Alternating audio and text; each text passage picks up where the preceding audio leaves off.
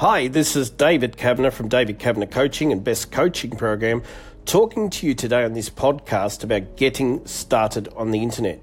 Now, I've had people at seminars, clients, students say to me, David, is it hard to get started on the internet?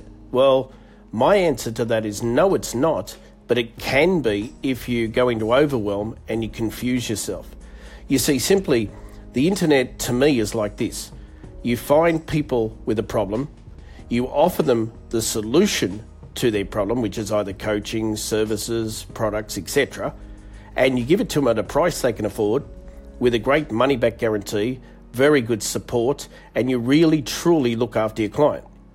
If you do your keyword research and find out what people are looking for, you register a good quality domain that people will remember very easily, you link it up to hosting that's always online and doesn't fall down when a person goes to your website, and you set up emails that go through, don't go to spam and don't go to promotion boxes, and you really truly treat your online business as a business rather than just a hobby or a WordPress blog, then and only then will you be successful.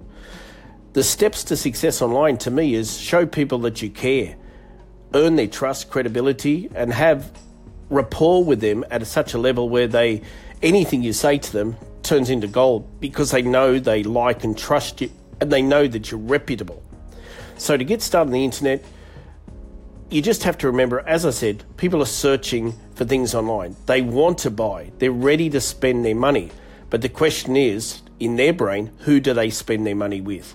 If you are the ultimate solution at the ultimate price with the best support, the best guarantees, and you really show you care, they will do business with you.